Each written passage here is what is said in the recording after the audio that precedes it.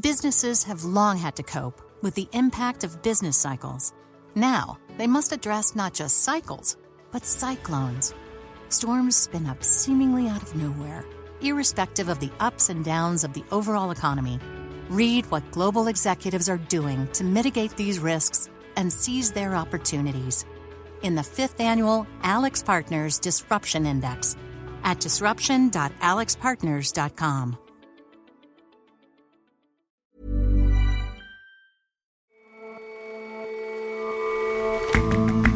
Hello and welcome to The Intelligence from The Economist. I'm your host, Ora Ogunbiyi. Every weekday, we provide a fresh perspective on the events shaping your world. Backed up cases and backed up toilets? Britain's courts are falling apart, and their collapse is having real consequences for the country's justice system. And have you thought about what you'd like to happen with your body after you die? Would you like to be buried? Cremated, maybe? Most people stick with the traditional options, but there is an increasingly popular third choice that's a bit more earthy.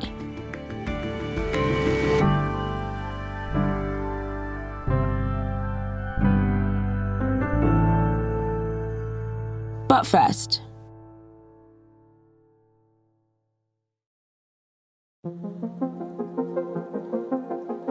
this week, American government employees said goodbye to TikTok. Well, on their work phones at least. As of Tuesday, the app was banned on all federal devices, echoing moves from Canada, Britain, and the European Union to do the same.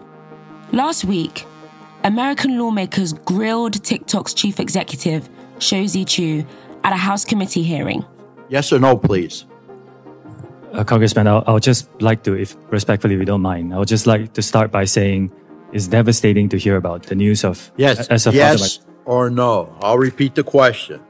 Congressman, we do take these issues very seriously. Yes or no? And we do provide resources for anyone who types in anything that... Sir, is suicide. Yes or no? TikTok has been facing renewed scrutiny recently, in large part due to its relationship with the Chinese government. Officials are worried about the risks of misinformation and the manipulation and surveillance of millions of Americans using the app. But as politicians decide what to do about those risks, something unusual is happening. TikTok is often seen as a lens into China. Alexandra Switch-Bass is The Economist's senior correspondent for politics, technology, and society. But it's also a lens into America itself and American politics. There's big national security concerns that have emerged, and there's also something that's very rare in Washington that's emerged, which is a bit of bipartisanship on this issue. Okay, let's start with those national security concerns that you mentioned. Does everyone agree on what the threat from TikTok actually is? The picture is very different today than it was in 2019 when Donald Trump tried unsuccessfully to ban TikTok. Back then, it was mainly the China hawks who were squawking about the threat posed by China and the app. This is something I spoke about with former Deputy National Security Advisor Matt Pottinger. He was part of the Trump administration, which first tried to deal with TikTok, and he explains how everyone's understanding of the threat has developed since then. Yeah, 2020 TikTok was much smaller. It's grown massively, but the problems were already apparent to us who were in government, that this was something that had the potential to be used not only to surveil and steal data, but perhaps even more importantly, it could be used to influence what Americans see and read about our own society and about the world.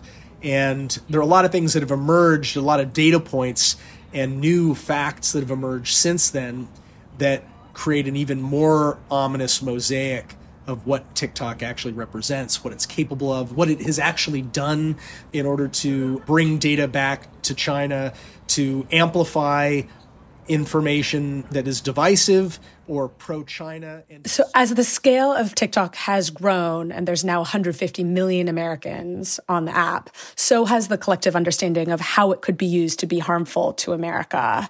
Matt Pottinger talked about the surveillance of journalists, which ByteDance has admitted to. There's also the theoretical threat of TikTok manipulating elections, just like we saw Russia do in 2016 through Facebook. And this is something that both parties, Democrats and Republicans, are increasingly concerned about.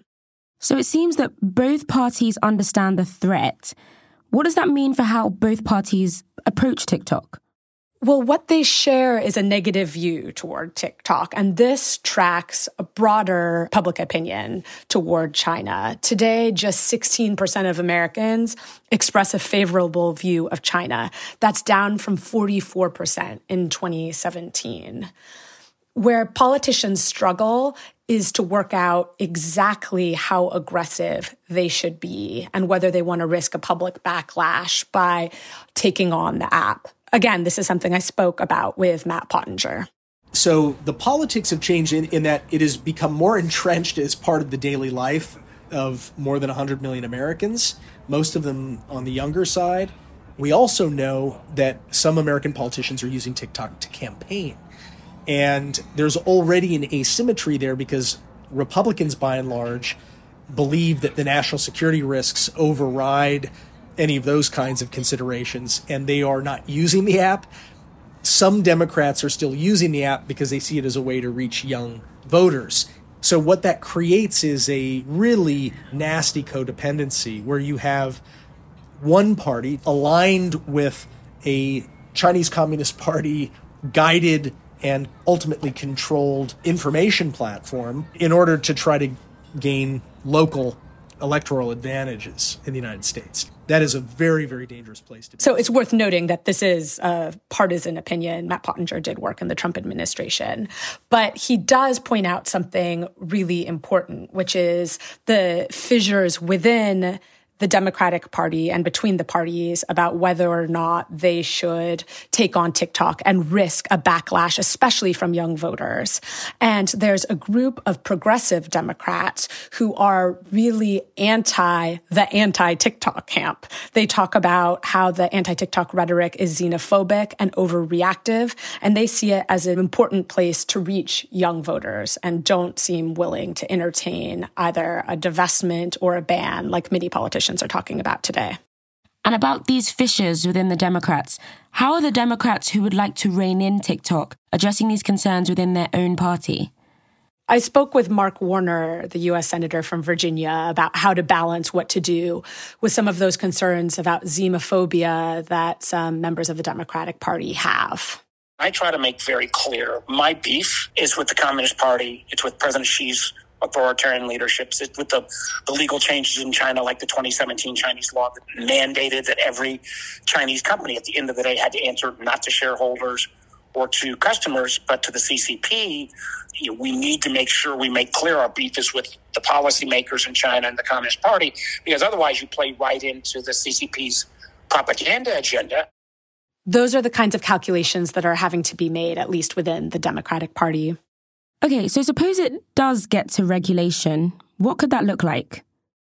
Over the last few years, the Committee on Foreign Investment in the United States, otherwise known as CFIUS, has been reviewing TikTok. And TikTok has been pushing what is known as Project Texas, which is kind of a halfway solution, which would allow more oversight and for data to be stored in America. And that's an attempt to assuage some of these national security and privacy concerns that Americans have. Politicians really aren't buying that as a solution, and nobody's really satisfied. And that's why we're seeing two main options being discussed today, which are more drastic. One is divestment, and the other is an outright ban. Even if there is political consensus, though, it's not entirely straightforward. There's a legitimate question about whether or not banning TikTok would violate the First Amendment and freedom of speech. And so some are trying to work around that. For example, Mark Warner and a colleague, John Thune, a Republican, have both co-sponsored a bipartisan bill that would give the Commerce Department the authority to study and potentially ban apps that are deemed to be national security threats. And the White House has supported this as the next step in discussions about TikTok. And so speaking of next steps, what do you reckon? What does the future hold for TikTok in America? It's an extremely difficult question to answer. If we look at precedent, there have been a lot of hearings where congressmen are very upset with tech bosses and all the various offenses they're charged with, from addicting young people to manipulating users to not detecting misinformation on their platform. So this is not just a TikTok-specific problem, but what we've seen throughout the last 5 years is that while there's a lot of political outrage, there's not a lot of action. And it's entirely possible that we'll see that happen again with TikTok. And so amongst the people I've been interviewing, the view is that unless we see something happen soon, we're likely to not see it happen at all, because as the 2024 election approaches, it makes action much less likely because people won't want to be taking drastic steps that get voters' attention on this issue and could potentially render them to be unpopular so close to an election. Alexandra, thank you so much for coming on the show. Thank you for having me.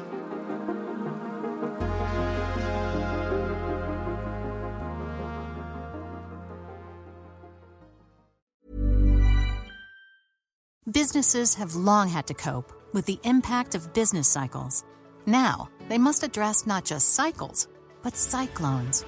Storms spin up seemingly out of nowhere, irrespective of the ups and downs of the overall economy. Read what global executives are doing to mitigate these risks and seize their opportunities in the 5th annual AlixPartners Disruption Index at disruption.alixpartners.com.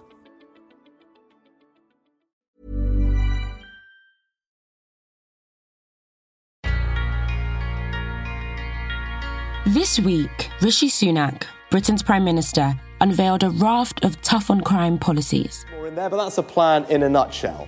Got immediate justice, hotspot policing, a ban on nitrous oxide, more drug testing, and more investment. Sir Keir Starmer, the leader of the opposition Labour Party, and formerly one of Britain's most senior public prosecutors, is also focusing heavily on crime in his manifesto. The launch of Labour's second national mission to make our streets safe and stop criminals getting away without punishment. Both party leaders want to seem tough on these issues ahead of next year's general election. The pledges come at a sensitive time for the criminal justice system. A damning independent report released last week exposed institutional racism, sexism, and homophobia in the country's biggest police force. Its author called for a national review. I think that we need a root and branch review of policing as we move into the 21st century, and that is one of the... A rethink of policing and a crackdown on crime may ultimately lead to more people needing their day in court. But days in court are proving hard to come by. In England and Wales, there is a really big backlog of some of the most serious criminal cases, about 60,000, still waiting to be heard in court. Sam Westron is a senior producer for The Intelligence. Crunching through that backlog is difficult because there are loads of logistical problems when it comes to organising trials. But one problem which is getting in the way is the state of the courts themselves. It's adding to delays and it's proving really frustrating for the people that work within the criminal justice system. Now, Sam, bring us up to speed. How did things get this bad? So there are two parts to this. One is the pandemic. Courts were closed, cases backed up. And the context of all of that is this happened at a time when the criminal justice system in England and Wales was squeezed quite hard by a decade of austerity. So from 2010 onward, the budget for the Ministry of Justice, which is the government department which looks after the criminal justice system, fell by 25%. You've seen court closures. Nearly a third of all courts in England and Wales have closed during that time. And if you look at, for example, the maintenance of these court buildings, that has very much gone the same way. And it's those buildings now which are making cracking on with getting those cases through the door more difficult. What do we know about the scale of problems with the buildings? I mean, how big are we talking here? So to get a better sense of the problem, I went to go and speak to Lubna Shuja. She's the president of the Law Society. The Law Society is the body that represents over 200,000 solicitors across England and Wales. Our role is to protect the rule of law.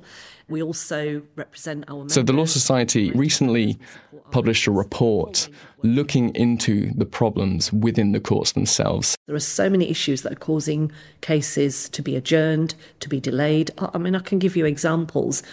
We know that there are courts where there are toilets that are not working properly. They're either leaking or they're blocked. We know that there was a court where sewage was coming up from the cells. We know from a solicitor who told us that he was in court and an air conditioning unit fell on his head. And I mean, this all sounds, it's all sounds very faulty towers, but actually these things are not getting fixed. That's the problem. They surveyed their members, and 64% of the people that responded said within the last 12 months they'd experienced delays as a result of the court infrastructure. These problems with the courts themselves is short-circuiting that effort to get that backlog under control. Sewage, blocked toilets, and literally collapsing courts. What does that mean for the day-to-day attempts to get through this backlog? It makes it really difficult. Logistically, trials are already quite complicated things to set up. And when the defendants can't get into the building, for example, or the court building has to be shut down because there's sewage, it means that those trials get pushed, they get moved, they get delayed, and that has really big knock-on effects for the people working within the system. I shadowed a criminal barrister, James Oliveira Agnew. He is Assistant Secretary for the Criminal Bar Association, the body which represents criminal barristers in England and Wales. And he spoke about some of the problems that he had encountered in the past couple of weeks when I spoke to him. Certainly Brighton Crown Court, they had an issue with the heating. There was no hot water, and so the heating completely went, and they had to move all their trials to Hove Crown Court. I then was due to start a trial in Lewes. When we arrived, the temperature in the courtroom was 13 degrees. The air conditioning was on full blast. The temperature was just getting colder. The judge said that we couldn't possibly sit a jury in that condition. I was in Guildford, and they had managed to get the shuttered doors leading from the main road into the court building frozen. So none of the prison vans could enter. So again, everything delayed, nothing starting, just really difficult to get things off the ground at the moment. So it is really difficult when you are a barrister and you're meant to be at one court to do one trial, and maybe all of a sudden you have to travel to a different city or travel to a different town. There's a lot of moving parts, and as soon as one piece in that puzzle starts moving, it has knock-on effects for cases elsewhere. And so where does that leave this backlog? So at the moment, the backlog is staying pretty flat, but bringing it down is going to take a really long time.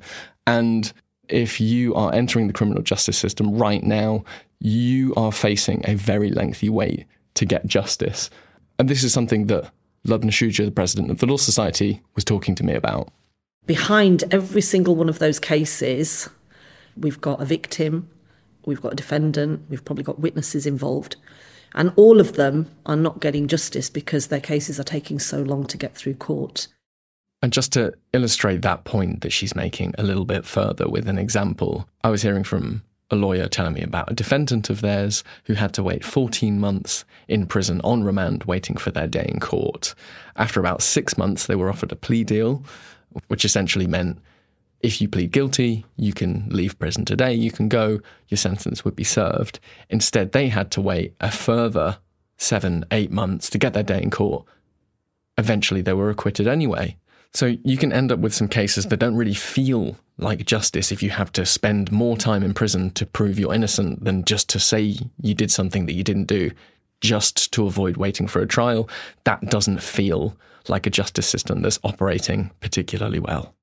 Is it just a question of more money? It is and it isn't. I think when you're thinking about very specific scenarios, say where you are waiting for your day in court, I think you could definitely make a case for more investment if you knew, for example, that your day in court was going to get delayed because of specific problems with court infrastructure. I think that that's quite easy to make a case for. I think when you're talking about making investments in a criminal justice system, you need to be very careful about making sure that you're taking in the bigger picture. So referring all the way back to, for example, the report into policing and the call for a nationwide review of policing because of things like institutionalized biases within a system. If you are going to be making the case for investing in a criminal justice system, which, you know, the police is a core component of, you need to be very clear that when you're thinking about making more investment, you are doing so in a way which doesn't make the problem worse, but actually helps fix some of those problems. Sam, thank you so much for joining us. Thanks for having me.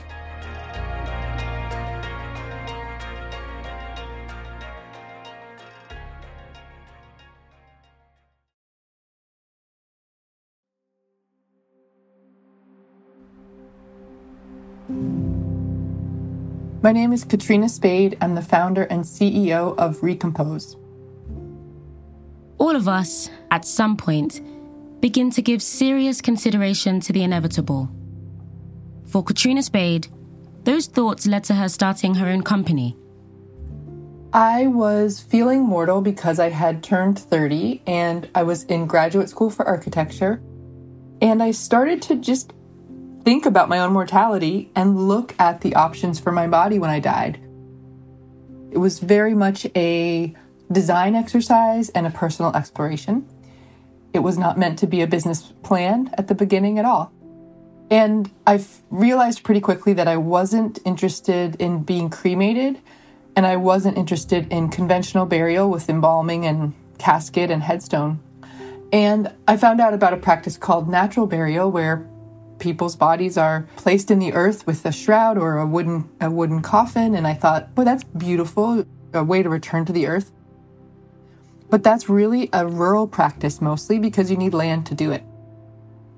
So I set out to find an urban solution for ecological death care. I was very lucky that a friend of mine knew I was thinking about death and dying and ecology, and she called me on the phone and asked if I'd heard about the practice that farmers use to compost livestock. And I immediately had an epiphany that if you could compost a cow, you could certainly compost a human being. And that was the beginning of my creating what is now Recompose. Composting a human is actually pretty quick and quite straightforward. Lizzie Peat writes for The Economist and is based in New York. A body is placed in a kind of vessel along with things like wood chips, straw and alfalfa, which creates a warm atmosphere of carbon, nitrogen, oxygen and moisture. And this really helps microbes settle in and break it down. It's then left in this vessel for about 8 weeks, can be up to 12, it really depends, in which time it breaks down. And that might sound a bit grisly and grim, but it ends with a small mound of soil, which can then be given back to the families and used to plant trees or nurture plants. Sounds like this is pretty good for the environment then. Yeah, I mean, that's the big selling point. Compared to the traditional burial options, it's clearly really environmentally friendly. So a typical burial in a cemetery requires massive quantities of steel and concrete to reinforce the graves, as well as millions of gallons of embalming fluid if the person has opted to be embalmed before burial, which all seep harmful chemicals into the ground. And then there's cremation, which has become the more popular option in recent years, which is a lot more straightforward, but it still emits the carbon dioxide equivalent of driving about 500 miles in a car. So it accounts for 1.74 billion pounds of emissions annually in the US. But then with human composting, there's actually a net environmental benefit. So obviously it doesn't require those kind of harmful materials and it doesn't produce those same emissions. And it also creates a really fertile soil full of nutrients. And in a survey last year by the National Funeral Directors Association, nearly 2/3 of respondents were interested in exploring green funeral options, which is up from 51% in 2019 and is a number they reckon will very likely increase. So it looks like this is really set to take off then. Well, I think instinctively when a lot of people hear this idea, they're kind of repulsed for some reason. It sounds kind of quite grim. And religious groups with strict burial customs say it goes against their core teachings and is kind of offensive. So the New York Catholic Conference has said that human bodies are not household waste and that composting is more appropriate for vegetable trimmings and eggshells, which is a pretty cutting rebuke. But that said, earlier this month, the Church of England announced that they're considering backing it as part of a drive to net zero by 2030. So I think worldwide, you're seeing religious groups kind of thinking about this in different ways. So when could we see people tick the box and opt to be human compost? So it's not legal everywhere. In January, New York became the 6th state to legalise it, and that will go into effect later this month. But a wave may soon sweep the US. There are currently bills passing through state houses in 5 states, including Nevada, Minnesota, and Connecticut. And for its part, Recompose, which is the company run by Katrina Spade, says there are several thousand people on a waiting list, a quarter of them under the age of 49, which is really interesting because normally you see young people not really thinking about this until much later in life. And people across America in surveys have responded that they're thinking a lot more about the environment when considering their burial options. And Lizzie, just one final question. Would you like to be composted? Well, when I first started looking into this, I was equally as repulsed as I'm sure a lot of other people are. But actually, the more research I did, I would definitely now consider it for its environmental impacts, if anything. Thank you so much for joining us. Thanks very much for having me.